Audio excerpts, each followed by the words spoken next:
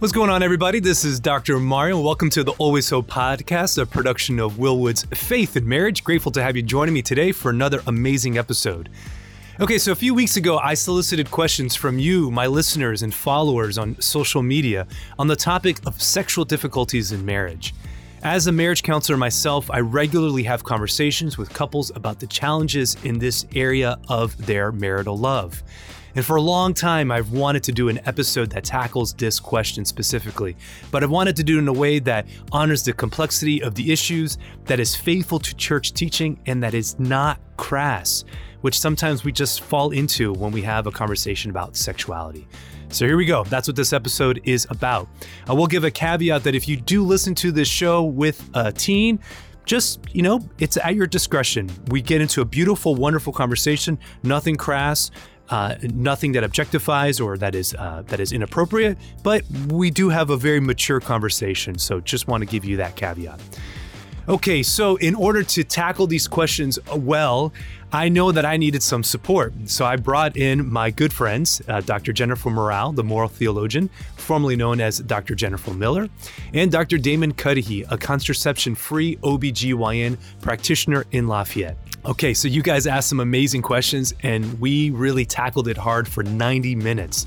We discussed the sometimes uncomfortable experiences of transitioning into married life, newlyweds, challenges that could be there, women who have low sex drives or have difficulty achieving orgasm, vaginismus, painful intercourse, mismatched sex desires, sexual trauma history, challenges that emerge in later in life and post-menopause stuff. Yeah, we got into it all. And I think we answered questions that are appropriately geared towards husbands and towards wives. So we are, again, not vulgar in this episode, but we certainly have a very honest conversation. So thank you so much for soliciting all the questions. If you like the episode, please go ahead and leave a comment on Apple Podcasts or leave a review there as well. Be happy to receive those comments. And if the episode does very well, then we look forward to doing a part 2 to continue this conversation. So let's get into this.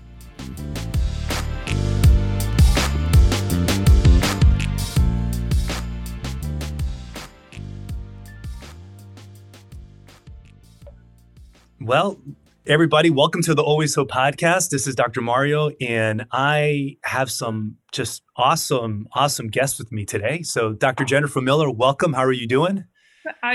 I'm doing well, Dr. Mario, but I'm Dr. Morel now. Oh my gosh, I'm so sorry. See, I'm the worst. It's been 6 months. See, but I had COVID for like 3 of those months, so that doesn't count for me. So it's Dr. Morel, my sincere apologies. So let's rewind that. Dr. Morel, welcome to the Always Hope podcast. This is your first time on, is that right? This is not my first time on, but it's my first time on as Dr. Morel. So recently married 6 months ago, I went from Dr. Miller to Dr. Morel. Yeah, that's right. Well, there it is. There's the egg in the face right out of the gates. So hope everybody enjoys that. and also joining us today is Dr. Damon Cudihy for the first time on the podcast. Damon, how are you doing? I'm doing very well, Dr. Mario, and I like that, our friendship long predates either one of us carrying the title doctor. This is very true. Well, you were at medical school when you were when we were roommates way back when. That is true. Yes. So many years ago. So, Damon, and we'll just go by first names if that's right with everybody. Yes. And sure. So, Damon, just since your first time on the show, a little introduction to yourself. What are you doing out in Lafayette? Well, a quick background. So I graduated, or I went to Florida State in Tallahassee. That's where we met, of course. But more importantly, that's where I met my wife, of whom we just that's more important. That's a much more important meeting. That's for sure. Far more important, yes. Even more important than my role as a doctor, as I'm being increasingly convicted of. But we've been married now for 20 years, thanks be to God. We celebrated our 20th anniversary this past February. And so that has been a tremendous blessing. We've been blessed with 8 children, ranging in age from 18. The oldest moved out last year, down to our youngest is 1 who moved in last year. So, we're one of those few couple. I'm the only one I think at my son's graduation that had a baby with us as one of our child was graduating in a very modified kind of COVID world, manner. But it was in a church, thanks be to God. So yeah, I've been married for 20 years. I'll just reflect briefly on that time in Tallahassee. Was incredibly formative for me as a young Catholic man. Pope John Paul II and his teaching on marriage and marital love and these matters remains, so foundational for who I am today. But also the Catholic Student Union, this wonderful campus ministry by the Brotherhood of Hope that was very influential. So that really laid the groundwork for me being able to respond to the calling to my primary vocation as a husband, but then also to my professional work as a physician and the unique area of that. And that's as an obstetrician and gynecologist. I graduated from medical school in Gainesville, Florida in 2003. After, a little bit of a bumpy road because of some of the ethical challenges and conflicts and battles, in my residency training in the military. I've eventually finished my OBGYN specialty training in 2009. I worked in Pennsylvania at a Catholic hospital for 4 years, and I moved down to Lafayette, Louisiana. Really providential, God's, calling and arranging for this to happen, no doubt. It'll be 8 years this summer that I've been working out of practice here in Lafayette, Louisiana. We call it Acadiana OBGYN. It's a wonderful area with a very strong Catholic identity at the core of the culture here, which is, it's amazing. It's a real, grace-filled place to be.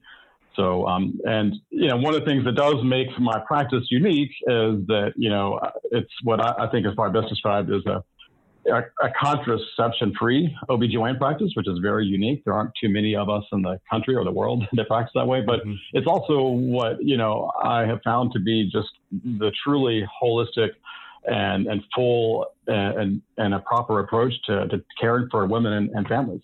So that's right. That's kind of the short version. Well, praise God. Well, thank you for giving us a little rundown memory lane there. That's fantastic. And just amazing to think that it's been 20 years. So, but it has been. That's absolutely the truth. Yeah. So praise the Lord for all of those things. And thanks, Damon, for coming on, and Jennifer for coming on. And really, I just want to start by thanking, honestly, the listeners who gave the questions. So we had this idea to do another type of Ask Dr. Mario and Friends type of episode where I've solicited questions from the listeners. And I did one with Regina Boyd, which is a great episode if you haven't listened to, about dating, where we tackle questions about dating. But this one has been a topic that's been on my heart for a long time, to talk about sexual intimacy within marriage and the challenges that are there in a way that is honest, that upholds the church's teachings, and it's not sensational in any way, and just trying to be respectful of the privacy, of course, that is there.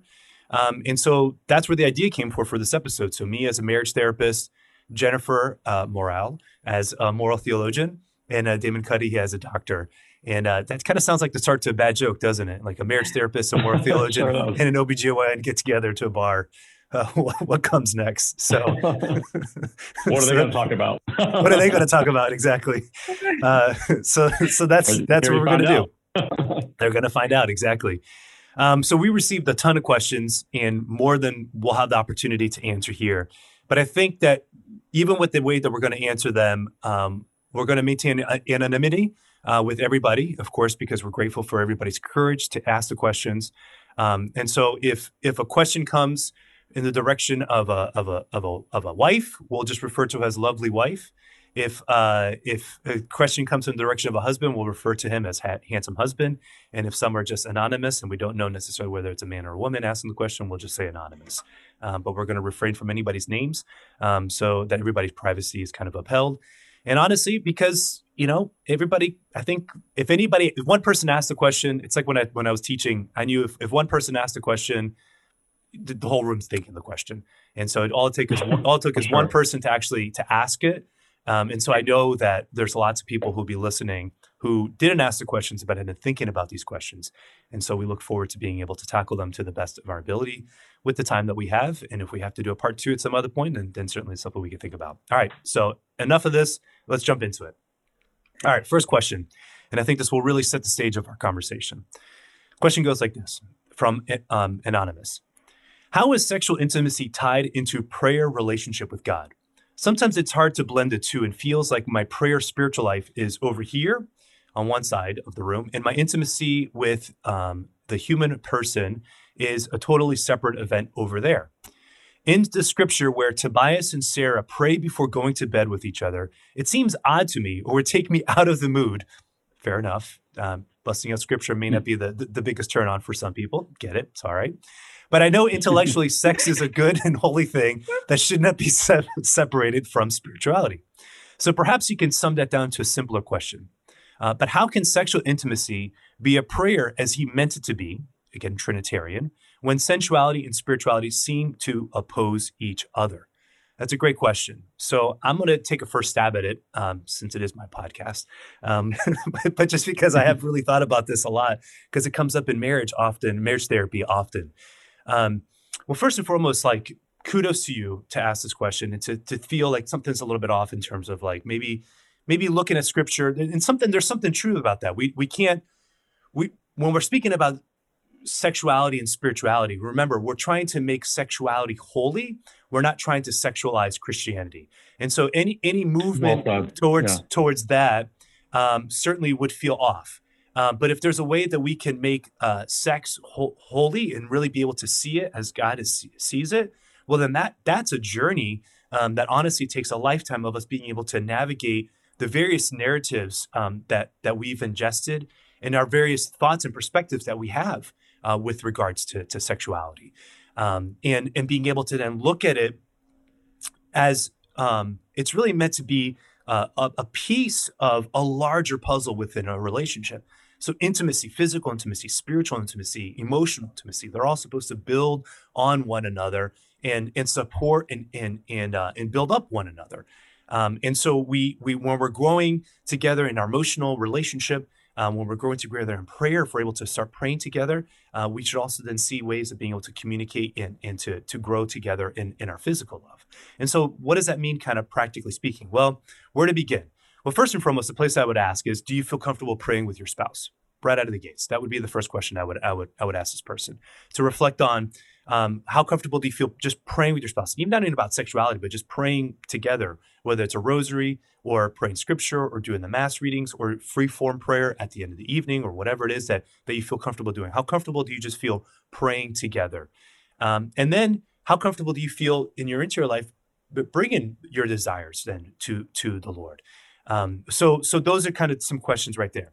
I would say when it comes to specifically about sex in the marital act, if you don't feel comfortable praying before, or you feel like that might be a little bit of a turnoff, then maybe there's a different way of kind of thinking about it. Think about it more in the sense of gratitude. Okay, so if we always say grace before meals because we're praising God for the gift that He's about to give us, and so maybe it needs to be of connecting with a sense of gratitude. And if you don't feel comfortable, or you feel that maybe saying a prayer right before kind of will kill the mood a little bit, but what about after that? What about after, if it's been an experience that genuinely has been something that has brought the two of you together as the act is supposed to, babies and bonding, unitive and procreative, then maybe afterwards, when you're in the embrace and the afterglow, that you're expressing when all those hormones of oxytocin and all that bonding stuff is kind of kicking, maybe that's the place where just in your imagination, just inviting the Lord into that space and allowing that gratitude to not just be between the two of you, but to extend beyond. So maybe that might be a place where it might feel a little bit more natural in terms of how to bring the Lord into this. So I've just threw out a lot, but I'm going to toss it to Jennifer as somebody who's also thought about these things a lot. So Jennifer, what do you think about this question? Well, I had to agree with you. Like you said, like I absolutely love this question, especially because for many years I've studied and thought about it from the outside. And now being newly married 6 months, I've had a lot of opportunity to think about it and to reflect on this from the inside as well. And I think one of the things that the questioner said here was really key because they used the word sensual. Right? They use the word sensual to talk about this expression of human sexuality, which really does what? It brings us back to creation, right? The fact that God created us with 5 senses. He created us with memory, imagination, with all of our passions. All of those things were created to lead us towards the good. And he so much desires that when we begin to do things well, you can think of, you ran recently a marathon, right? Pre-COVID. like a year ago. Not so recent. Or recently, I mean, was it 2 years ago recently? Damon with his art of medicine, right? When we focus on using well that body soul unity that he's given us, then we begin to live out a virtuous life. We do good things well, easily, with pleasure. And I think this is important because when we're talking about the marital act, this isn't something where we're just talking about sexual desire, or we're not just talking about like pleasure in and of itself, like you eat an ice cream. Right? We're really talking about learning to do something well, like learning to love well my spouse. And that is supposed to bring us joy, right?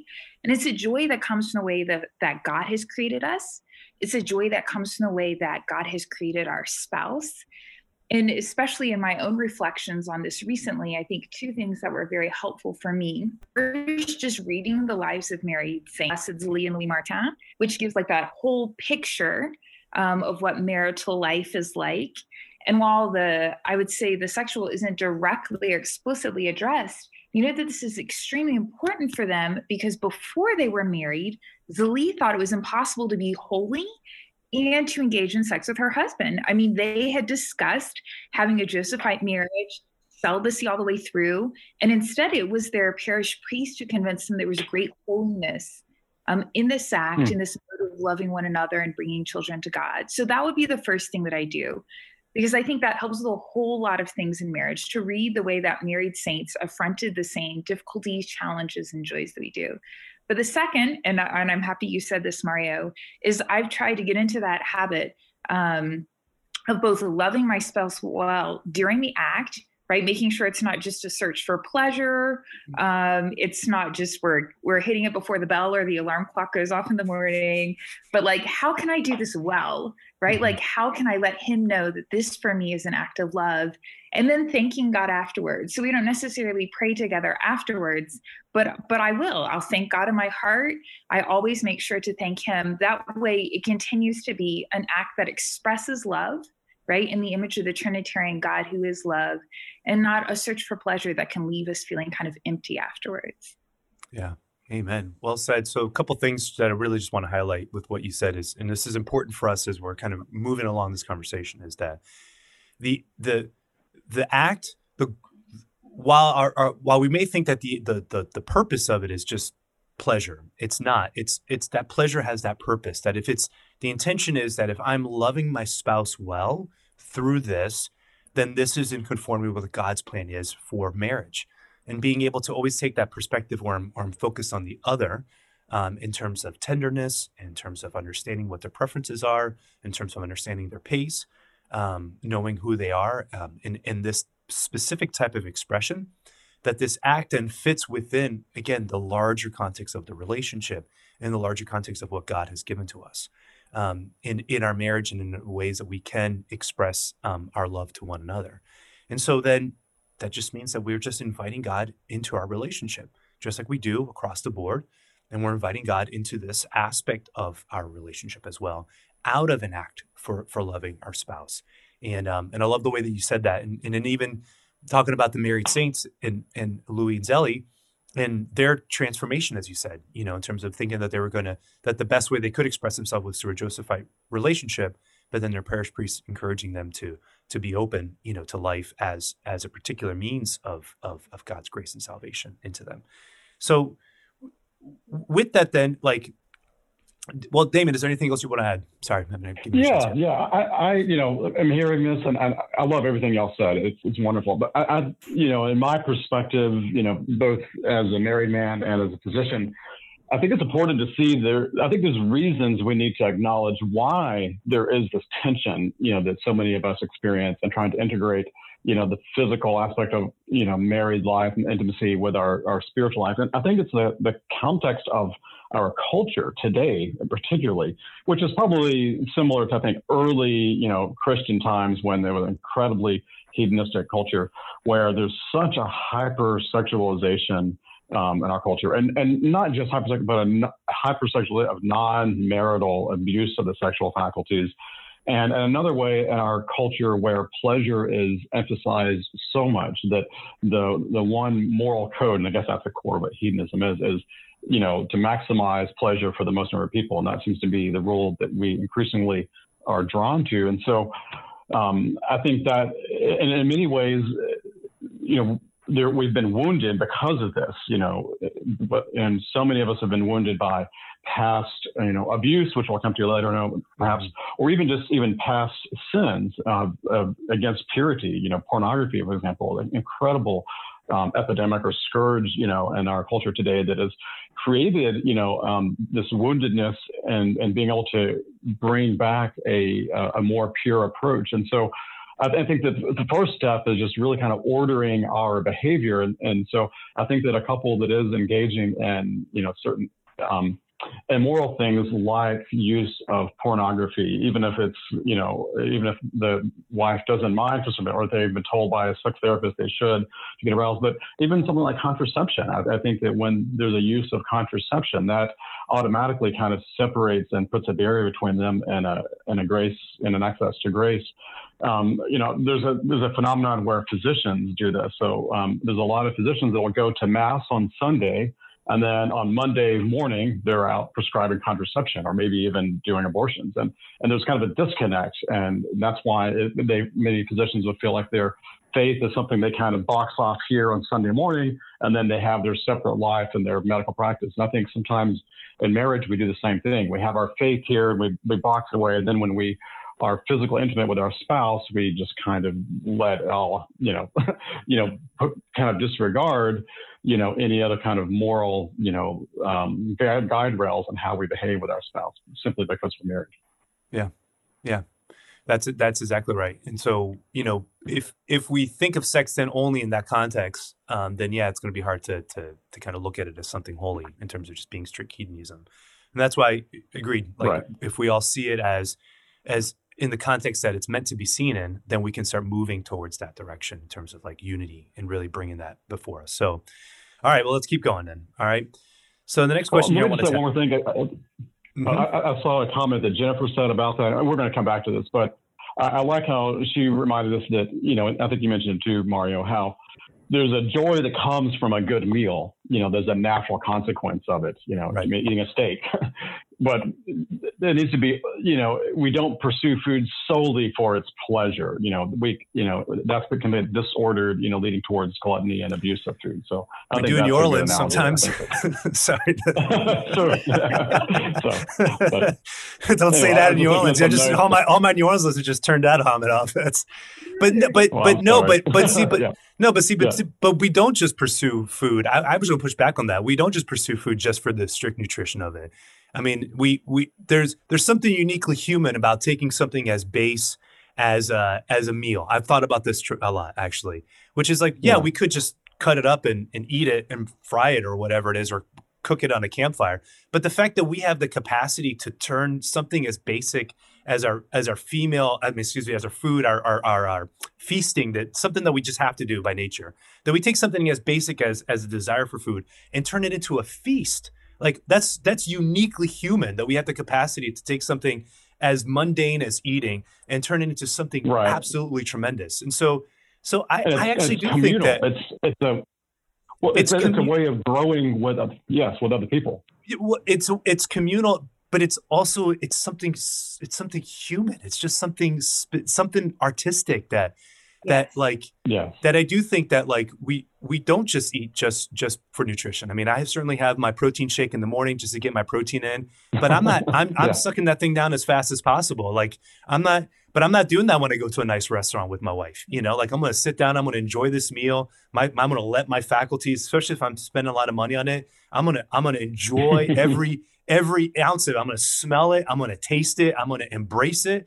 And I think it's that type of perspective that we're supposed to approach the marital act with, is that, and Jennifer, you said this beautifully, which is that if it's just about the pleasure of it, then just it's like drive-through going to Cane's or whatever. I mean, like you're scarfing that food down, but when you're sitting down, like we have the capacity to transform this act, which of course is about procreation, which of course is about being open to life, which is of course about those things. But there is something uniquely human that we can take this and then turn it into something beautiful and unique. And that's a unique expression of my marriage, that I have a unique way of being able to express this relationship with only this person in only this way and only this moment, because every time should be unique and unrepeatable. And so it is that the beauty and the senses and all of that, God wants to bless all of that and enliven all of that.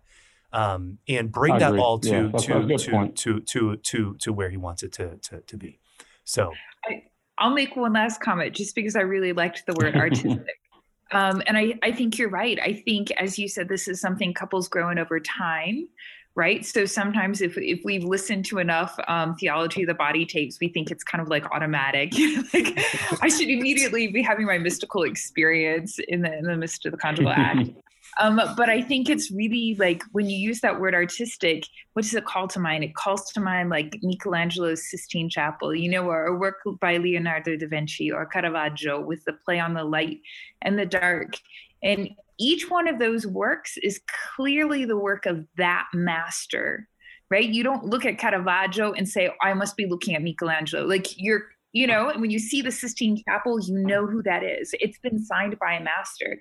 And yet at the same time, each one of those works of that master is unique. And so I really like using that analogy to talk about, I guess, like the goal or like the way that we should understand it so that we can work towards loving our spouse better in each and every marital encounter that we have. Yes. Well, and that's exactly why then, like, looking at pornography before you make love is a farce. I'm just going to say that because it disdains that exactly what you're speaking about is that, do I want this masterpiece that we're trying to create between me and my spouse to look like that? You don't want it to look like that. Michelangelo didn't want his thing to look like anything other than what it was, which was his own. And so I think that's beautiful, beautiful imagery. Okay, so let's go to the next question. And Jennifer, I'm going to let you lead on this one then. What advice would you have for newly married couples as sexual intimacy becomes part of their relationship, particularly those struggling with this change? Yes. And this is from a lovely wife. So from lovely wife, the first thing I want to go back to what I said earlier is really reading the letters of Saint Zélie and Louis Martin. Again, because there are so many challenges that are going to come up in your marriage, and you need to be able to have the guidance of the saints on that. As kind of as your good girlfriends, right? So when I'm like, my husband is impossible, why in the heck did I get married? So I'm sure I will be saying for about 60 more years, at some point every couple of months. Like I read that and it reminds me, I'm not alone. This is typical. You are not on your own. You are like walking the same walk of sanctity that like billions of Catholic women have walked before you. So I think that's really important to say. One of the things too that I found was really helpful for me and my husband, and because of COVID and visa reasons, I married a Frenchman during lockdown. We had to get married really quickly, right? So we had two and a half months to make all the preparations, which included, of course, our marriage prep. But a couple of days after we got married, we were in the kitchen doing like random things, which this is what I've been told by a sociologist. Like if you want to have a heartfelt conversation with a man, don't stare him in the eyes, do something with him. Mm-hmm. So we were in the kitchen cooking, I think. And we just kind of talked about like, not just our relationships in the past, which we had done before, but those places where perhaps we had been also wounded or hurt sexually. Mm-hmm. And that was really important. I was, and this is the first time I've said this publicly, but I was the victim of not only sexual harassment and abuse during my graduate studies, but also of rape. Oh, and being able to tell that to my husband, right, was a great gift to him, because he was able to say later, that night as we're lying in bed, he said, "Thank you. That was very helpful for me. Like I needed to know that about you so I can know how to better love you." So communication on these issues, I think is really important. People do not need details. Telling a man that you have been abused or raped in a certain sense makes him feel powerless, but it's important for him to know those things about your past, and it's important for you to know those things about his past where they exist. I also think that as a newly married woman, you have the right and the beautiful privilege to insist on and to continue as a married woman to insist on delicacy when approaching the marital act. So that first night when we consummated our marriage, for example, I was all laced up in the back with my wedding dress. I had a beautiful wedding gown, and my husband undid the laces, but left me to undress and to put my robe on by myself. And I was, I was just terrified, as a new bride. But that was a great gift to me. Even the second night, he's like, "Are you better now?" And I was like, "Nope." Like, I still want privacy on something. This is the second night, right? So like, we had light candles, but we're not staring at each other. And I think even that's something we've continued in our marriage, right? There's, yes, we have the joy of looking at the beauty of one another and the fullness of the way that God has created us, as St. John Paul II would say, in all of our visible masculinity and femininity. And at the same time, if we happen to be in the bathroom when the other person is taking a shower, like, there's great respect. There's not like a staring, there's not an oogling, like I'll hand him his towel, whatever. And I think these things kind of help us to begin to get accustomed to things as beautiful, as powerful, as mysterious, as strange as the marital act, and also as banal as having to sleep beside someone else, to get accustomed to them moving in the middle of the night and sometimes snoring. So if any of those things have been helpful for you, I am happy. Well, Jennifer, I don't even know how to respond, to be sincere. I kind of feel like I just want to stop the podcast, to be perfectly honest. But thank you for sharing what you just shared. That's great courage. Thank you for entrusting us, with that information. Because, as you said, it's important in terms of this question with regards to what are the challenges that couples are facing as they transition into this. And again, assuming that this couple here, that you've tried to be pure, this question that came from this bride here, that if you've tried to be pure before, sometimes it is a transition, because it becomes difficult to say, well, I've been trying to not suppress, but navigate those feelings, those sexual feelings, and trying to not necessarily ignore them, but trying to put them in this appropriate place, knowing that it's going to have its fruition in marriage. And now you're married. It's like, well, what does that mean now? And so I think the first thing is recognizing that it is a transition. That's the first thing. So it's going to require patience. And as you said, tenderness and respect of one another. But part of that transition also is have you had these conversations about each other's sexual past? And if you haven't had them before, then needing to have them early on is absolutely important, because it's going to give the context. Because we bring all these memories and these experiences with us, especially if there's been certain traumas, as you stated, Jennifer. Thank you for sharing that quite beautifully. That helps, your husband have a better context of what's happening. And so those are certainly the questions that need to be, conversations that need to be had. But I think that, again, like, it's learning each other. It's being patient, and it's being able to actually have those conversations about, well, what is it that you need? What is it that you don't need? What is it that you prefer? What is it you don't prefer? And sometimes these things are kind of difficult to kind of talk about within our spouses. But I think it's important to have these conversations, because it does bring about, again, further intimacy at an emotional level, greater trust and security at a physical level, which in a little bit we'll talk about is really important for women. That trust and security in the relationship when it comes to sexual pleasure. The research is pretty clear that that is of profound significance. So, Damon, what are you thinking? What do you feel about this question? Well, no, I think it's a good one. And I think going back to what a theme I introduced before, we have to put in the context of how wounded we've become in our culture. And, so many of us, sadly, today, our first exposure to anything in the sexual realm has been, a falsification of, a cheapening of it in the form of pornography. And so these are acts that are typically very abusive and degrading to women in particular, but also to the man. And then something that I was really struck with is, this effort to scare young people away from engaging in intercourse, and the teen years.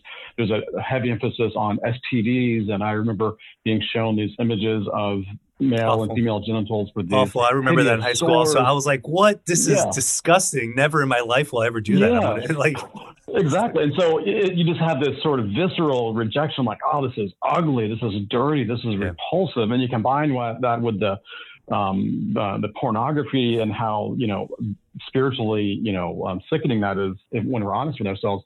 And so I remember I was at Florida State, studying biology, and I had this sort of epiphany, and the Holy Spirit kind of spoke my heart, and I was studying botany.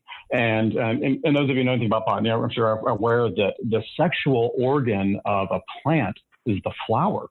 And that's also the organ that is, or the aspect of a plant that is most beautiful, that we cherish, of all the plant parts of the plant, the root and the stem and all that. It's the flower. And so that just was a real kind of epiphany that God's design for marital intimacy, for conjugal love is this should be a beautiful thing. And I think it's our culture and our sin and our brokenness that's made it out to be something dirty, something repulsive. And so I think that, again, being, allowing God to heal us in our perceptions of what this is and his plan, and what this is intended to be versus what we may have experienced in our own brokenness and in our broken world. Yeah. And so I think then again, for this couple that's in the transition, it is, it's a question of, I really think, patience, in subtlety, in learning each other's subtleties. So really paying attention to each other. So I think of it like a dance. I think that's a good analogy. There's a certain rhythm, and as you trust each other's movements, you kind of know the subtleties of when the hand moves one way, the dancing partner is going to go in that direction. And then the more you dance with somebody, the more you kind of know what they enjoy. Again, using an artistic kind of expression here. The other one I think would be like jamming in a band, like when you see people who know what they're doing with their craft with music, it's really beautiful. And if you've ever been, I have never been part of an intense jam session because I can't really play anything, but that's besides the point. But like when I appreciate it when I see it in people, and when I could see somebody who could do something really spectacular with an instrument or harmonies, when people are singing in harmonies, I mean, it's just this type of stuff is spectacular.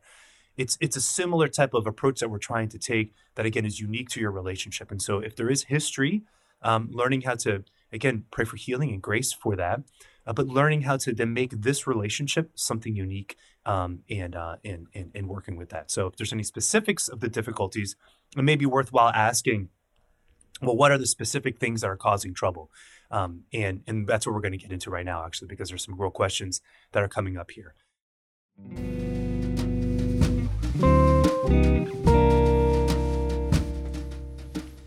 Hey everybody, this is Dr. Mario taking a quick break from my conversation here with Doctors Morel and Cudihy to encourage you to check us out at faithandmarriage.org, where you can find past episodes of the Always Hope podcast. You can read up on my blog, as well as register for an upcoming marriage retreat.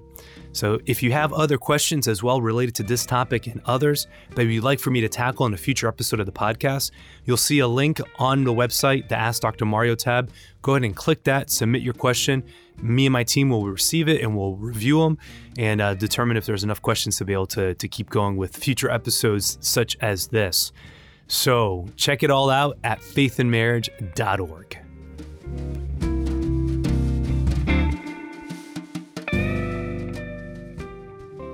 So here's a question that we're going to kind of half answer. Is a question that says, is it ever morally permissible to use a sex toy in conjunction to penetration in the act of intercourse, particularly if the wife finds great difficulty in obtaining orgasm?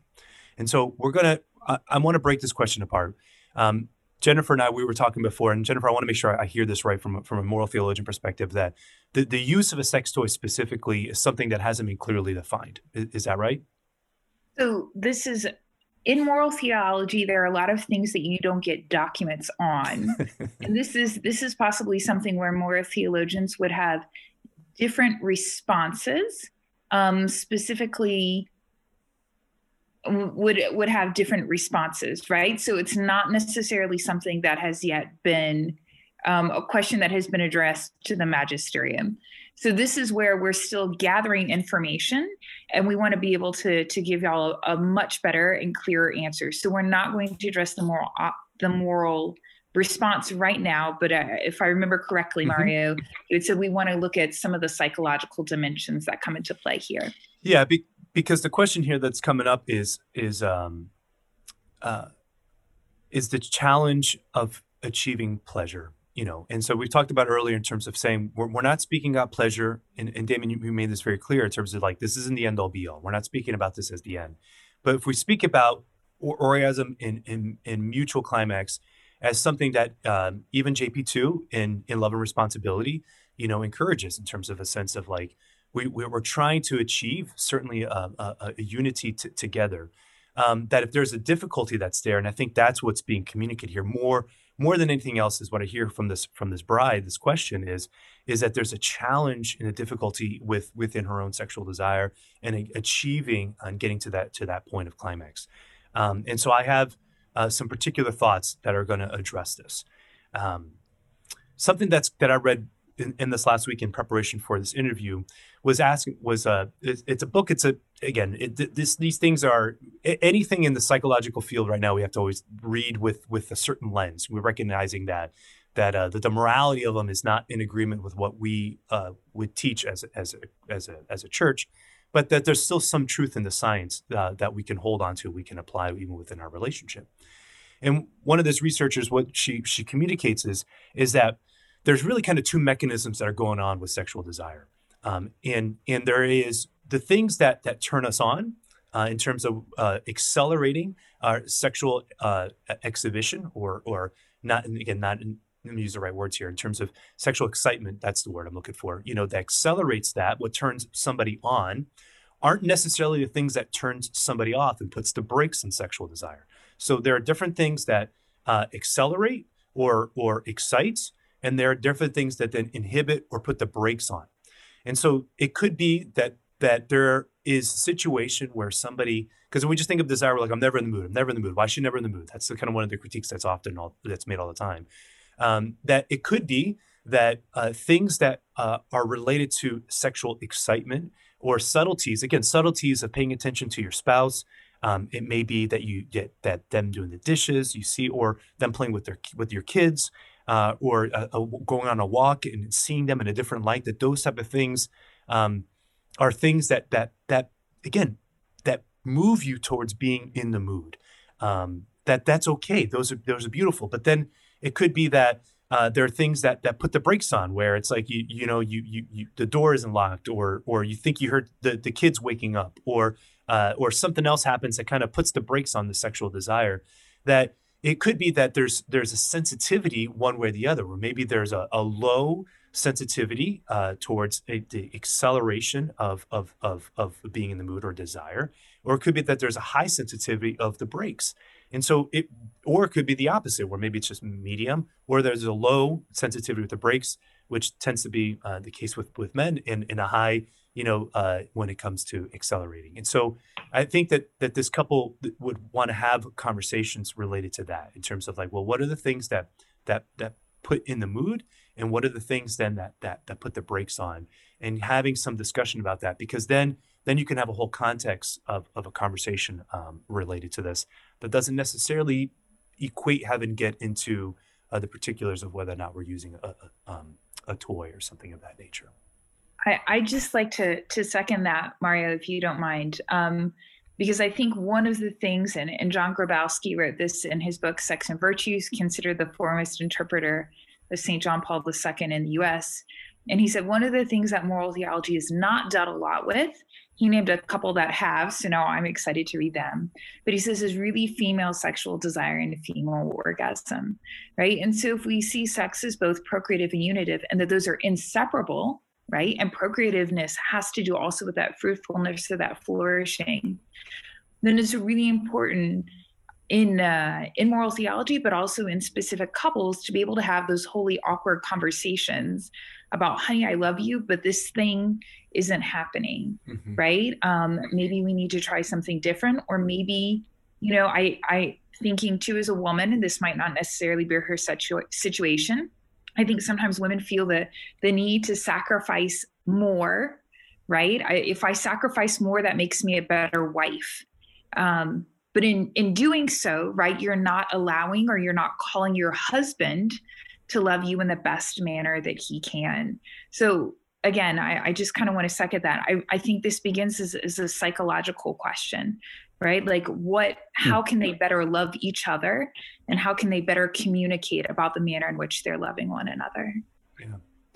Damon, any thoughts? This is, it's important because I think that picking up where Jennifer left off, psychological, but also I think it's easy for us men to kind of lose perspective on the reciprocity and how much more and of a priority the emotional bonding is of marital intercourse. And, we can kind of assume that women have the same intense desire for physical pleasure that we do, and sort of feel that we're inadequate as a husband if we're not, stimulating her to the same type of physical excitement that a man feels more easily as a reflex. Mm-hmm. And so I think this idea, is a little bit dangerous, with introducing novelty in terms of, the Christian tradition. I don't think that there is ever any need to talk about, quote, sex toys. That seems to be kind of a new, thing in terms of it's, I think it's developed in a culture where there's been, again, a hyper focus on maximizing pleasure in this act where the primary end and be all is pleasure. So if this battery operated toy is going to induce physical reflex that maximizes pleasure, then that's something we should do. Whereas talking to not only my wife, but patients, that's not really the most important thing for women in most situations. Many times women would appreciate just a husband taking time to listen to her, share her day, maybe to give her a massage. I mean, for a lot of women, just a massage, to help her to relax and be more, quote, in the mood, rather than immediately going to some sort of artificial sexual stimulation with the devices in the situation. So I think that, and it's, and again, John Paul II is teaching about this, and it is definitely, he does teach us that it's a good thing for the husband to try to seek ways to help a woman to climax with him, but it's not. He doesn't take it as some of his other interpreters have, to the point of justifying all acts before and after, as long as at some point there's right. Vaginal intercourse. And so I think that we've got to be careful that we, again, put it into the context of, the true, purpose ends of the marital act, but also even what does the woman in this case even really desire most? Does she desire most more physical stimulation, or does she desire more emotional understanding and compassion and tenderness, from her husband? Well, it could be, exactly. And so that's where the individual question comes from, because I have worked with couples where the females have had higher sex drives than their husbands. And that's been a great cross, at times. And so right. And reading up in this, about this and learning, just again, I'm not an expert in sex therapy, but the little bit that I do know kind of over my years of counseling is that what you see is that for male sexuality and male pleasure, it's I mean, the biology is just, it's simpler hardware. I hate to say it that way. Not trying to be crass. Right. It's a reflex. But it just is. The female organism is a much more complex system. And we see that also in terms of the brain as well, and the differences that are there. Of course, we know that the majority of the brain systems are the same, but the places where there are distinctions between male and female brains, we see significant distinctions. And so then when it comes to something like sexual desire, we see greater disparity with women than we do with men in terms of like what the range is. So I think that the question really becomes one of again, going back to, well, what are the things then that do again, for lack of a better way of saying this, move you into, I won't say turning on, but I don't want to be crass. See, this is my language here. I don't want to be crass with our words here. That moves you into a desire for real union with your spouse. And what are the things that then turn that off in terms of put the brakes on it? And so it could be that there's trauma. It could be the smell. It could be that, but you need to go take a shower. You know what I mean? Like it could be any, like you just play basketball. Like nothing happened until you go clean or yourself maybe, off. maybe you've been selfish all day and haven't done anything to help me. And now you expect me to be physically receptive. Exactly. That's exactly right. Yeah. And some researchers have said that, quote unquote foreplay, if we want to say that, starts 24 hours before, it's everything that's happened throughout the day that allows for one to be able to start turning off, because really what it is that often there's a lot of women are more sensitive to stress and to anxiety and to threat responses. And I'm not saying that blanketly. Absolutely. I'm not saying that. It's just the research shows. Speaking of the research, let me So I guess, but I want to ask you one question with regards to this, ahead. Damon, when it comes to this is a question for you specifically, then is that but if somebody is struggling with something like vaginismus or something of that nature, where it's difficult, where penetration itself is just painful, where we could deal with it certainly at a psychological level of mindfulness exercises, relaxation exercises, attentiveness to what the threat response is, all of those things. But at a medical level, what is permissible in terms of allowing, or what you see to be able to help the couple kind of move forward with a difficulty such as that? Good question. And I want to get to the vaginismus really immediately following this, because I don't want to lose this point. So looking at the secular medical approach, OBGYN, women's health particularly, there's what's pretty much become the authoritative database. It's, a subscription, unfortunately, but it's uptodate.com. Any physician knows what I'm talking about.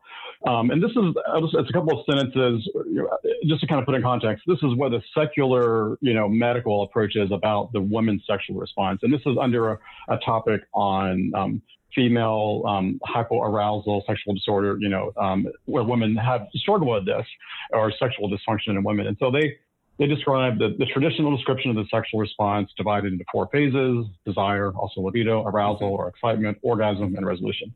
Right. This framework cannot be applied consistently to women's sexual response. For many women, the phases may vary in sequence, overlap, repeat, or be absent during some or all sexual encounters. And this is an interesting thing.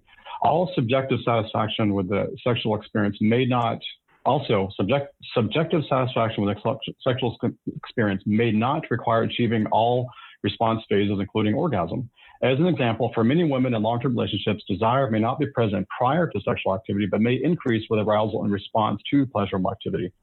And then while it is helpful to know which aspect of sexual function is a problem impacts, many women have concerns that relate to multiple aspects of the sexual response. Sexual response may also be understood within an interpersonal context. This is a secular medical database.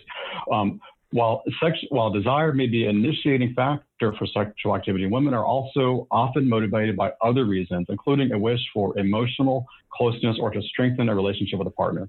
Mm-hmm. So that, is something that I think men especially need to do that. Women, they know it. But, us as husbands, we are many times, this is a big blind spot we have in our relationship with our wives. So I'll just throw it out there. But I want to move on to the next thing. So vaginismus, where a woman has basically spasmodic type control, response of pain from the muscles in the vaginal wall. They go into a sort of spasm. And when you have a muscular spasm, any push against it, like in a back spasm, elicits more pain. So you end up with this cycle, an attempt to push back the muscle spasm elicits more pain. And there are definitely psychological components to that. But and for many patients, I've had to counsel them in this particular condition where they have sort of a tense, a muscle spasms in the vaginal area that makes intercourse and attempts of intercourse painful. Sometimes there's a simple physical therapy type of device called a vaginal dilator. And I have to kind of gently and delicately explain to them, although this might look like a sex toy, like we were just talking about, this isn't a sex toy. It is actually a medical device that's trying to help to allow her vaginal muscles to relax and not spasm, because there's a point when eventually the muscle will fatigue. And so a smaller dilator at first, and it's not dilating in the sense of trying to open an orifice and open. It's just trying to train the muscles to relax with insertion of what it will eventually be the husband's, organ. So I think it's an important thing, kind of piggybacking on that idea of a toy, something that might look like a toy there is actually a legitimate medical use for it in the situation of vaginismus. And I'll go ahead and jump into this. A related thing I deal with a lot with my patients that deal with the medical condition called dyspareunia, which means painful intercourse. It's almost exclusively a condition that women deal with. There are many times medical conditions that require surgical intervention. And the most common one that I encounter is endometriosis. It also is commonly associated with infertility, but there are many patients have done a surgical procedure, laparoscopy, to remove this abnormal tissue within the pelvis that is, it's just going through abdominal incisions that is causing pain with intercourse, so much so that the woman has lost all desire, and for some women, it's a cause of this complete lack of any interest and intimacy with her husband physically anymore. Damon, thanks so much for getting right into that. That was excellent. I mean, and it's important to know. So when it comes to this distinction that you made in terms of the dilator, that the purpose of it is, again, right, when we speak of like a sex toy, and I think the temptation is here, to make that an end in itself. But if it's not that specifically, but like as you talk about a medical device, if there's a specific issue that is preventing the physical union to take place, and that's causing distress in the relationship, which then becomes that can easily become a self-fulfilling prophecy, this cycle where it's like, well, he's in the mood, but now I feel bad. And so that causes more contraction and more spasming, which makes it even more difficult, and I feel right, worse. And so it becomes a very negative cycle that can build on one itself. That if there are specific interventions that you spoke about that can be utilized, then again, in a way that is meant to bring about unity in the relationship, then avail yourself to them. And so thank you so much for bringing that up. And even when it comes to looking at the procedure that you spoke about with regards to just kind of assessing, this is why we talk about a theology of the body. Well, there's a body that there's a theology of, like we have to we can't disregard the biological challenges that are present if they are present in making it difficult for a relationship to kind of experience this type of union. So Jennifer, any other thoughts you want to offer here? Yeah, I just wanted to thank Damon for that, because I'm wondering if this was part of the questioner's dilemma, right? If you're not aware of medical devices that can help you, then you turn to what's presented on the market because that seems to work. So thank you, Damon, for letting me know. I was unaware of that too. So that's helpful for me, moral theologian, to know that these possibilities exist to help couples achieve the communion they desire. Amen. Okay. Right, and I'll say one more thing about the use of this dilator. The intention of a use of a dilator would be a temporary thing, that they would not long require that. The woman would, once she has trained her muscles to relax naturally, it would no longer be required. Whereas the sex toy type of thing, that I think has a danger of leading towards this has become the normative way of becoming aroused. So there's a distinction too in the purpose of two devices that might look very similar, but one is used as a medical aid to try to, restore normal function, whereas one is used as a substitute for normal function. All right, so let's keep going. So next question here. Okay. Thank you. All right, so my wife and I are going to celebrate our 10th marriage anniversary with 3 wonderful kids. We have healthy sexual intimacy. What concerns me is that she rarely or never takes the first step into it, and I wonder what this could be hiding. If I have done something wrong, or if there's something with her past that could be now coming to the surface. It was not always like this in the first few years of marriage, but know that it is norm. But now it is normal. Every time we talk about it, she doesn't seem it is a big issue, but rather as something normal. Any suggestions or advice on how to further explore this? And so this is from a husband, obviously here. So I would say a couple thoughts to this husband that's asked this question. One is great. Thank you for asking it. That going back to what we've been speaking about every time throughout this whole interview is that every time should be something unique. That every time should be its own unique dance. Every act should be its own unique masterpiece. That while there could be something that was present in the first couple of years of marriage, that your relationship has changed. And now, so 10 years in, there's a whole host of things that could be different. You could probably have had kids during that time, which Damon, I would love, at some point, I would love to hear your thoughts on on this question, in terms of before and after pregnancy. But Sure. But I think so there could be that to this husband to consider that. But then just the state of life and stress, the stressors that are present within your relationship. It could be that it's something that's been on the surface, or it could just be something that's happening right on the surface. It could be that there's a lot of stress that she's carrying. And so how to have that conversation, but express to her also what sex means to you. And what is it that it provides? And how do you feel that it, like, what is its meaning to you in the relationship? And why is it that it hurts? As I hear in this question, that the pain that you feel, that the pressure is on you to have to be the one to, initiate every single time.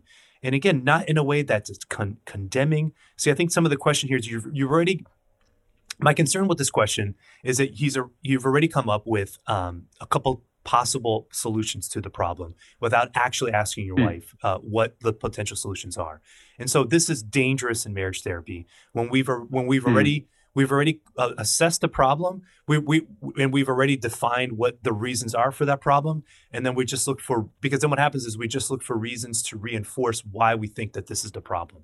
And when we get into that, that is a dangerous place, because we've already created this inner narrative, and we're just finding all of these reasons to support what our narrative is without actually asking our spouse and getting her feedback on it before it becomes too late. So I would say pause in any sort of questioning as to what could be happening. Ask her. And sometimes these questions this isn't the conversation you're going to have, 5 minutes before, you're supposed to get the kids down for bed or whatever it is. Like these type of conversations require a little bit more intentionality. You go out for dinner. You go out for a walk. You go on a marriage retreat. You go on a vacation. Like sometimes these conversations require a little bit more attention and focus and respect. And so allow yourself to have that time that is needed. Damon, I guess I really do have a question from the medical perspective. Do we find changes after pregnancy and after childbirth when it comes to some of these discussions of comfort with intimacy, comfort with the body? What are your thoughts about that? Absolutely. First, there's just changes with age, and which always accompanies having more children. Usually you're older after you have 2 or 3 than before you had any. So these gray hairs, man, they're not just because I'm 40. I'll tell you that much. That's right. Yeah. Well, that's true. There's lots of sources for that. First of all, in this question, I think that, the most blunt and direct answer is sometimes, guys I think in our culture, we've lost that traditional understanding and appreciation of the reciprocity between men and women, the feminine genius and the male differences, where it's okay it's natural many times that the man will take the initiative, just like the man, traditionally is the one that asks the woman to dance, that proposes in marriage. And so that's okay. And that's not uncommon. And in fact, I really believe that is the norm. It's more often that the man, almost exclusively or usually initiates the physical aspect of marital intimacy. And so I think that sometimes we, again, in our broken world, we've kind of blurred that, or we have this fantasy that a woman, has the same physical desire that the man does, and we're disappointed if our wife doesn't. So that's one aspect. But the other thing, more directly to your question, is absolutely with children, you alluded to some of the things with, lack of sleep that often accompanies having children, both in the early stages and even up until they're 2, 4, or 5 years old. They'll still come in the room in the middle of the night. The stress of other things in life and insomnia or sleep deprivation fatigue is a common thing that women deal with that can decrease their interest and desire for physical intimacy with their husband. But also sometimes having children, particularly in the short term, the first 6 weeks that, we normally would advise the couple to abstain from sexual intercourse for the healing of the common, vaginal, lacerations from a vaginal delivery or even a C-section. So there's a time, 6 weeks, but sometimes there can be discomfort with intercourse that can persist for maybe months after even that first delivery. Some women will experience it's worse with the first than with the second. So in their body, they're going to feel different.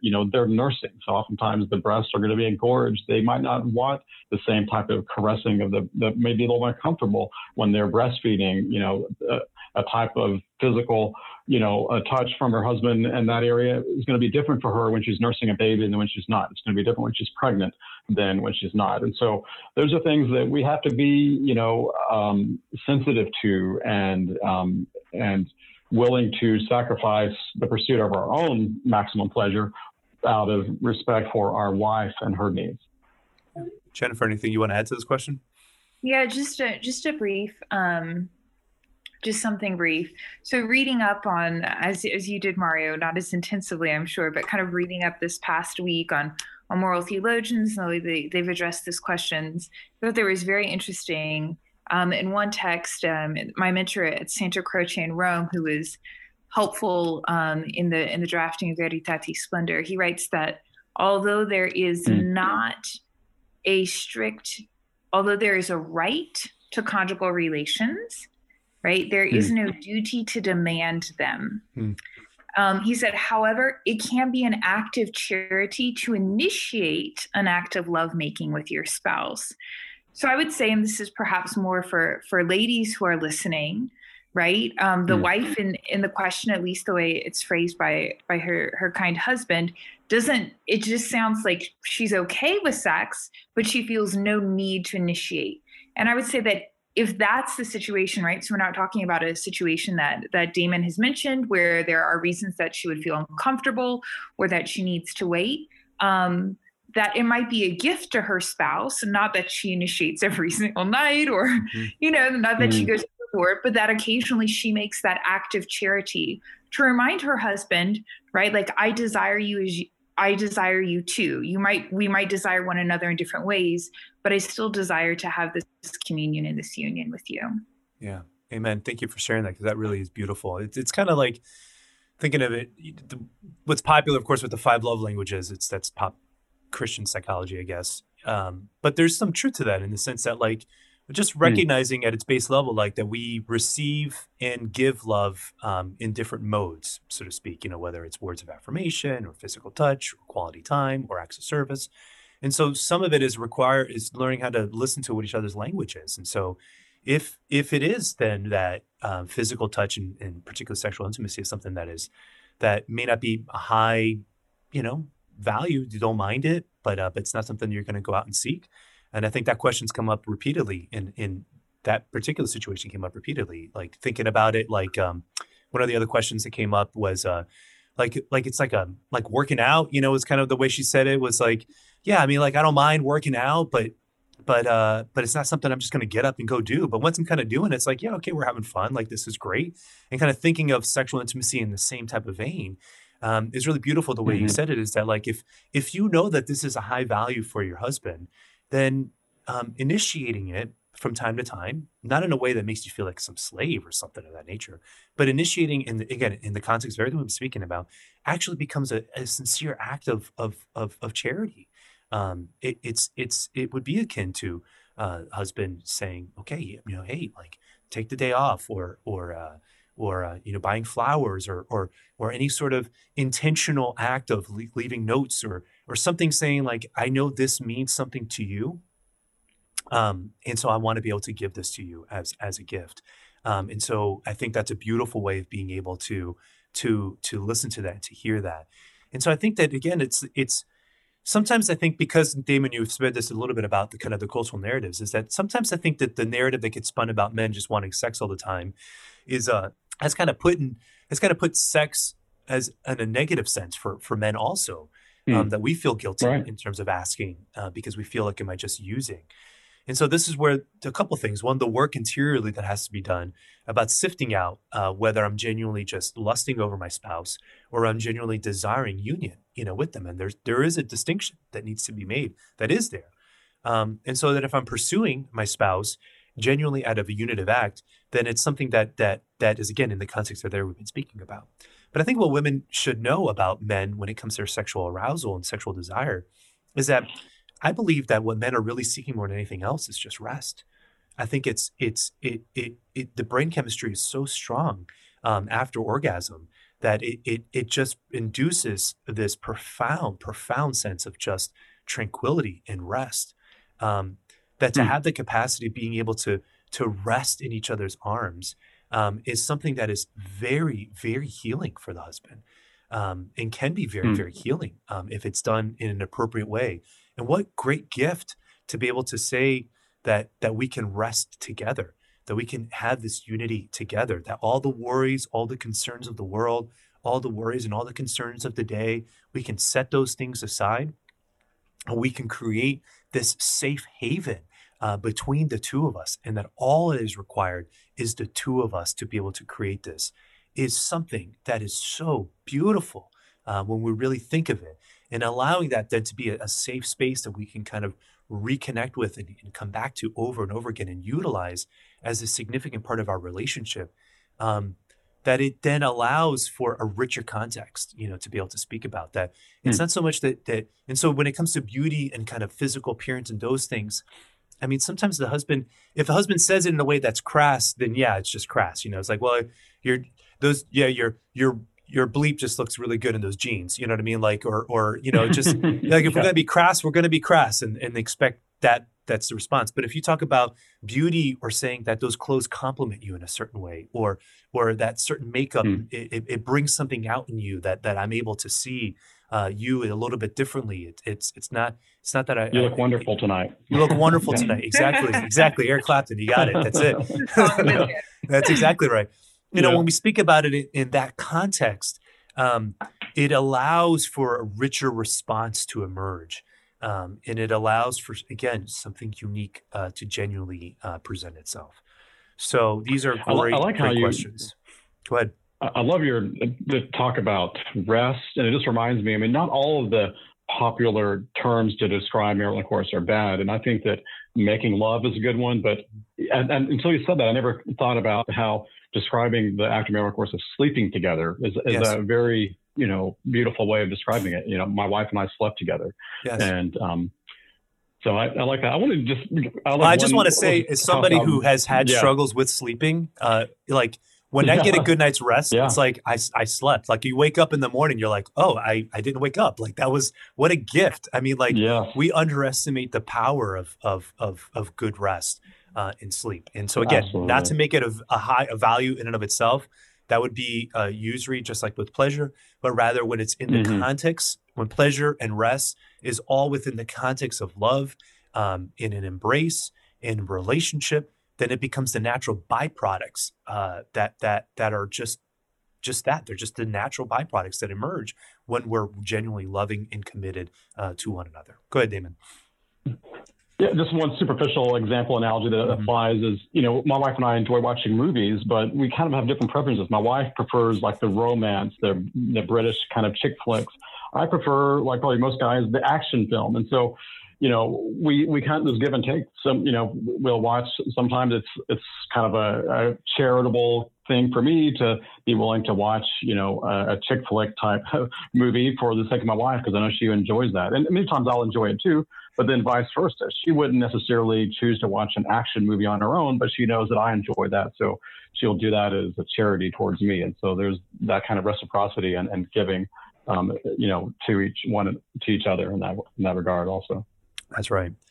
Thank you. Okay, so let's keep going. I would like to hear Dr. Mario and friends address some of the problems that people with past sexual assault in childhood face with intimacy, and small or large ways to start addressing and working on these problems with your spouse or your fiance before marriage. This question came up a few times in different ways, but I think it's a really good one. I think that, okay, so let's kind of speak about an ideal situation in terms of development. Like when should this question come up within a relationship? Well, it doesn't come out in the first date, of course. This isn't something that you're going to put on the table with somebody that you just met. Jennifer's laughing. No, but that's good advice. That's good advice. Sometimes we overshare. Yeah, well, many times we overshare, because we don't know what boundaries are anymore. And so so we don't share that right out of the gates. The person has to kind of earn your trust. But if there comes a point where you're really discerning a relationship, discerning marriage specifically with this person, then at some point it becomes an act of trust to be able to share all aspects of yourself and giving them an opportunity to kind of know who you are, as well as you being able to just invite them into all aspects of your life, which includes your memory and the traumas that you do have experienced. So where does that happen? Well, that happens at some point, into the heavy courting stage of the relationship, when you've been together for a few months and this person has genuinely earned your trust, and then you want to be able to share and continue to open up. And there should be a natural kind of process that unfolds within that. I think certainly by engagement, these conversations should be had, especially because when it comes to sexual past, there could be questions of STDs, and those are things that you just need to know. And just from a pragmatic perspective, you need to know. So, but when it comes specifically about sexual assault here, not just sexual history, but sexual assault, I think first and foremost, you have to do your own work with regards to this. And if you haven't sought counseling to heal, to process the trauma of your past, then I would say first and foremost, please, go ahead and seek that first, so that you can be able to process that interiorly, and then be able to find, okay, well, what is pertinent to share? You don't have to share all the details. All the details don't have to come out. It doesn't have to be a nitty-gritty reliving. And I actually wouldn't encourage that either for yourself, because that could re-traumatize you. That could re-trigger some of the fear as well. And so trust your memory, trust your judgment, and in terms of what you feel needs to be shared. But being able to share some of that to some degree to give them an opportunity to speak and to bring love into that. So that would be it. That would be the first thing. The second piece, though, is that if this is causing problems in the relationship, and it seems like I can't tell in the wording of the question, is it causing problems? Well, what specific problems is it causing? Is it causing problems when it comes to advancement with any sort of sexual movement? So maybe even an engagement where, listen, I think engagements should be short for many reasons, but one of the reasons I think, honestly, like the temptation for faltering, is at its highest, as it should be. Like you should have a high sexual desire for your fiance, and I think I need to say that, which is, and so like there's probably going to be more temptation because you're moving towards marriage. There should be a lot of desires. You're moving towards marriage. You've already committed yourself. You want to spend your life with this person.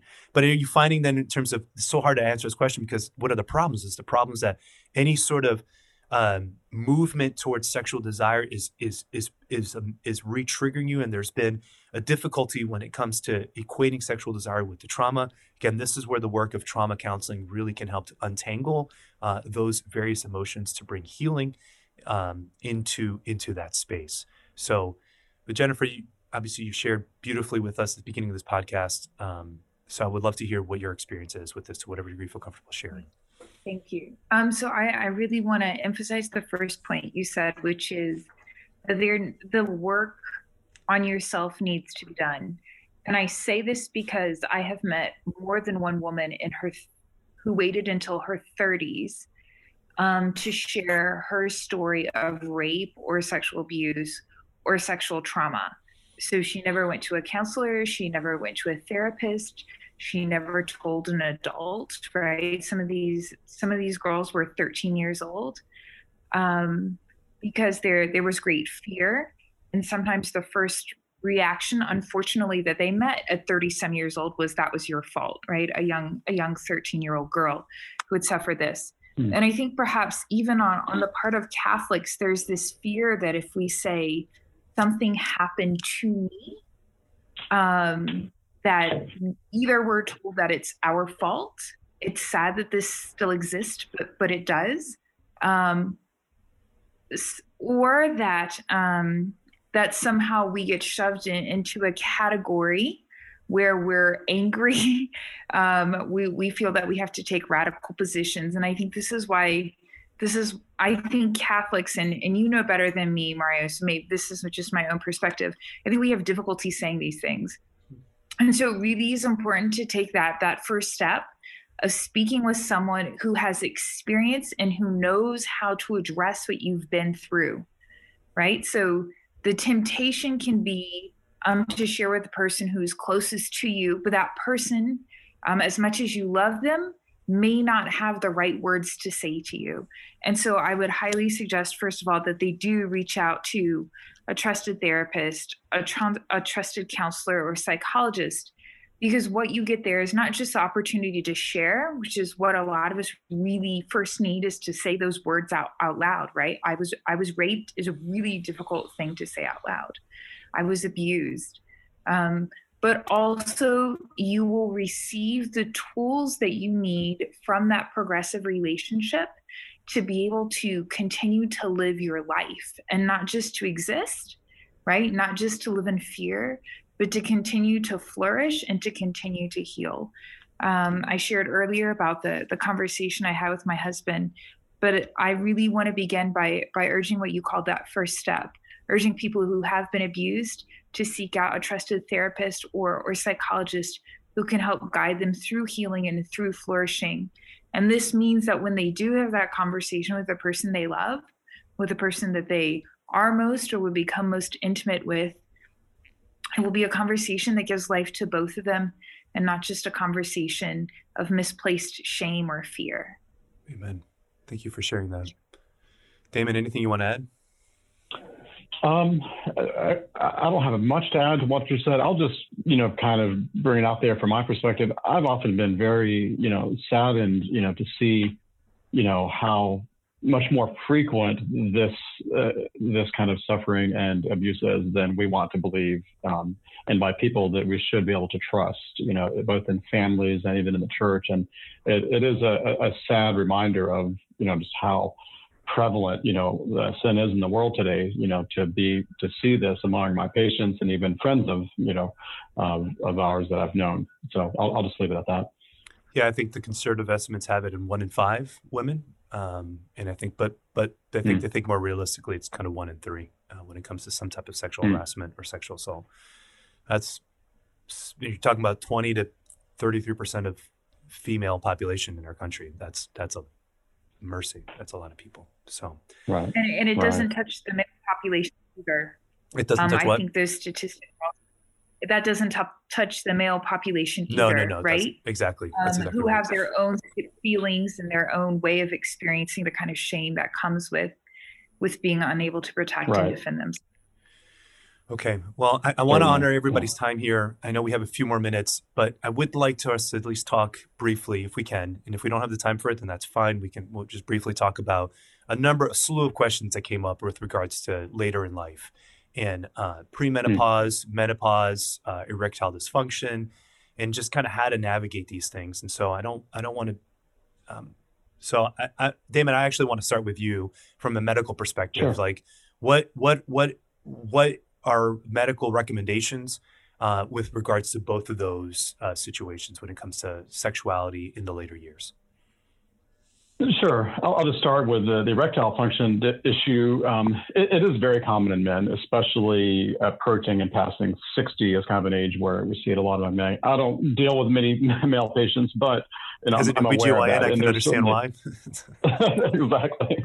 But it is certainly entirely reasonable for any man suffering that to seek medical remedy for a physiologic cause of an inability to obtain erection and be able to complete the marital act. And so that, people were kind of surprised when the Catholic Church didn't have any opposition to the introduction of Viagra on the market, because it was actually something to aid the normal function within the proper context of a married relationship.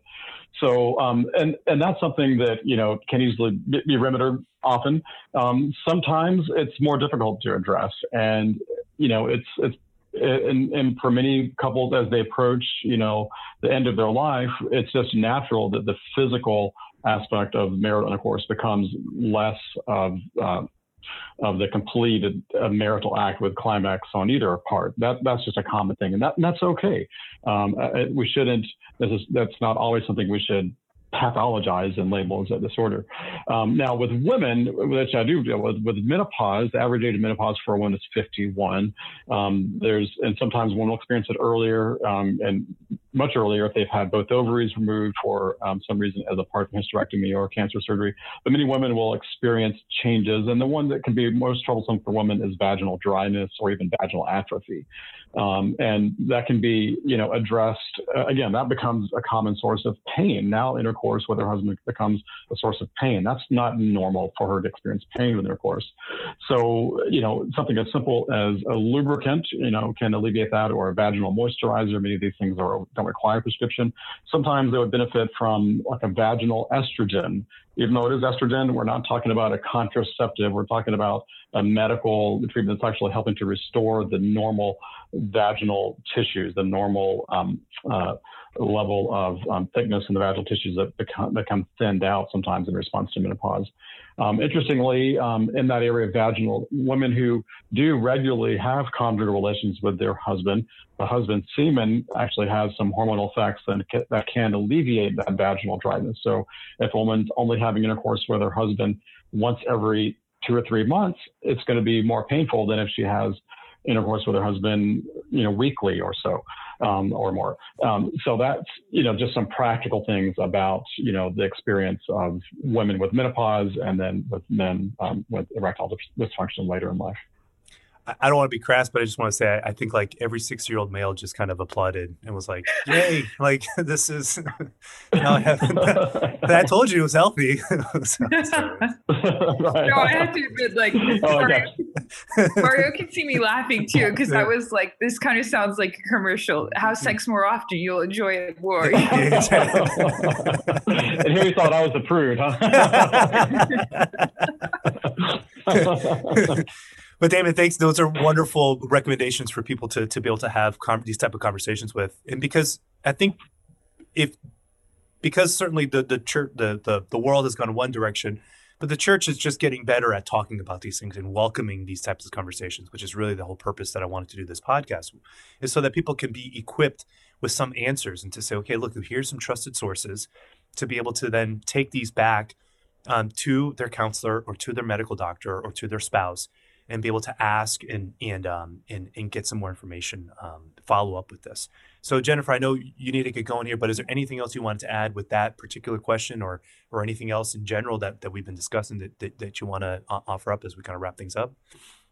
Oh goodness, you put me on the spot. Now I have to think immediately. I did. I think, first of all, I just want to thank you, Mario, for having this podcast, because I know every year I have a special day dedicated just to this issue for the seminarians, to prepare them as they were preparing for the confessional and for conversations with married couples. And often they would say, wow, I didn't know those were questions married couples had. And at that time I was still single. So I said, yes, I only know because I get phone calls from priests who have like locked themselves in their office, or, slightly anonymous Facebook messages from girls I went to elementary school who know I teach in a seminary and just need help. So I want to thank you for that, because I think it is important for Catholics to be able to have these conversations, to have it in ways, you said, it's not crass, that acknowledges that these are wholly awkward things we can talk about with humor, and also that the church does want to address these things, right? We don't want to leave people kind of floundering on the shores, or, as I heard one young married woman put it, whispering in the corner with my husband trying to figure out what's legitimate or not. Right. Because when the church speaks on these issues, right, she does so because she recognizes that God has a plan for married love. And she wants to be able to help spouses to love each other to the utmost of their ability. And so to be able to speak about the beauty of this married act, to be able to speak about the fact that the unitive and the procreative constantly go together and strengthen our married love for the joys, the challenges, and the difficulties that lay ahead, I think it's a great gift. So thank you, Mario. You're welcome. Damon, any final thoughts as we wrap up?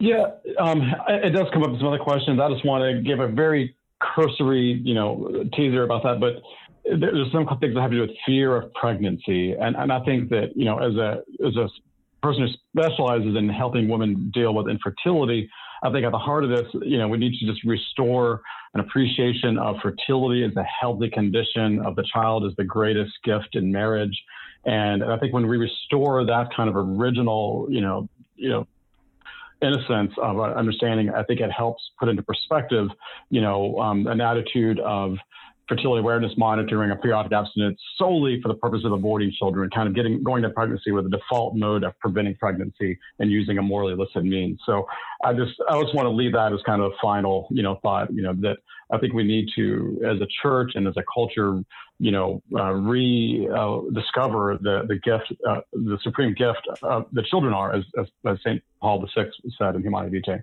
Sure. I wish we had more time to talk about that also, because I agree. And I know there's a context of the question that came up about being in your 40s and the fear of pregnancy kind of being there, that I think it, to some degree is, I mean, there's some validity to that. But unfortunately we're out of time. So we'll have to save that for another episode. Are we going to do a part two? Are we going to do a part two? Listen, if people have more questions, I'm and you two are open to doing another one. I'm very open to doing a part two and to keep this conversation going, because I want these questions need to be asked, and we need to be able to answer them from a perspective as we did.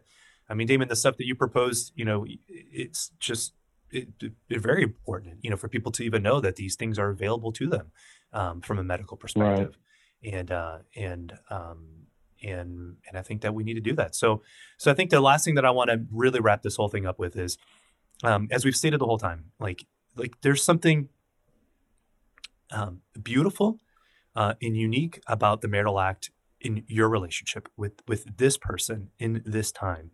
And you always, like all aspects of our marriage, we can't, when we talk about coveting our neighbor's wife, we have to caution that doesn't just mean, sometimes that means obviously, like as it sounds like comparing your spouse to somebody else.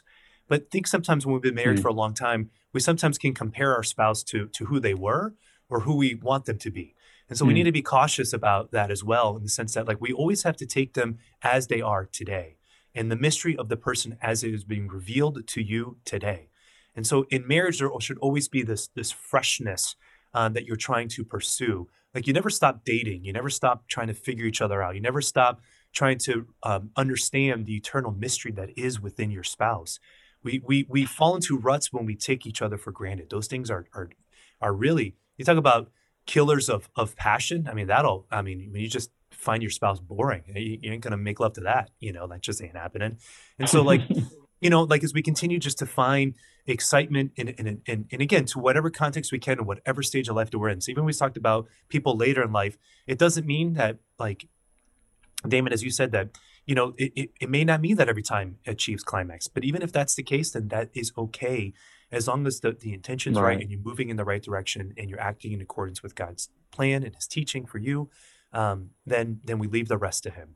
So thank you both so much for joining me on the podcast. It was a sincere gift and pleasure.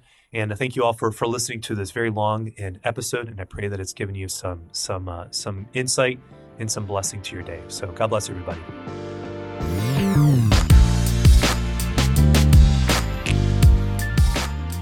Okay, well, that brings this episode to a close. If I would have had another 45 minutes with them, we would have tackled another 10 questions, in all sincerity. So I pray that what we were able to tackle provides some clarity to you in the difficulties that you find yourself in. And quite honestly, the challenge with this conversation is that it just seems like it's never enough. There's never enough time, or maybe you never answer the question appropriately. And so I hope that you can hear, even in our discussion, that there was some tension at times about some of the responses, but that's okay, because that means that we're all trying to be faithful in pursuing what the correct answer is, and conversation and dialogue is what allows that to transpire. So many blessings to you, my dear listener. Wherever you find yourself today, whatever difficulties you may have in your relationship, whatever advice that you're looking for, I pray that this episode offered some to you. And if you know somebody who is struggling with this in their marriage, then I pray that you can offer this episode to them, that it may bless them and educate them in some form or fashion. So God bless you all. Have a great day, and we'll see you soon. Bye.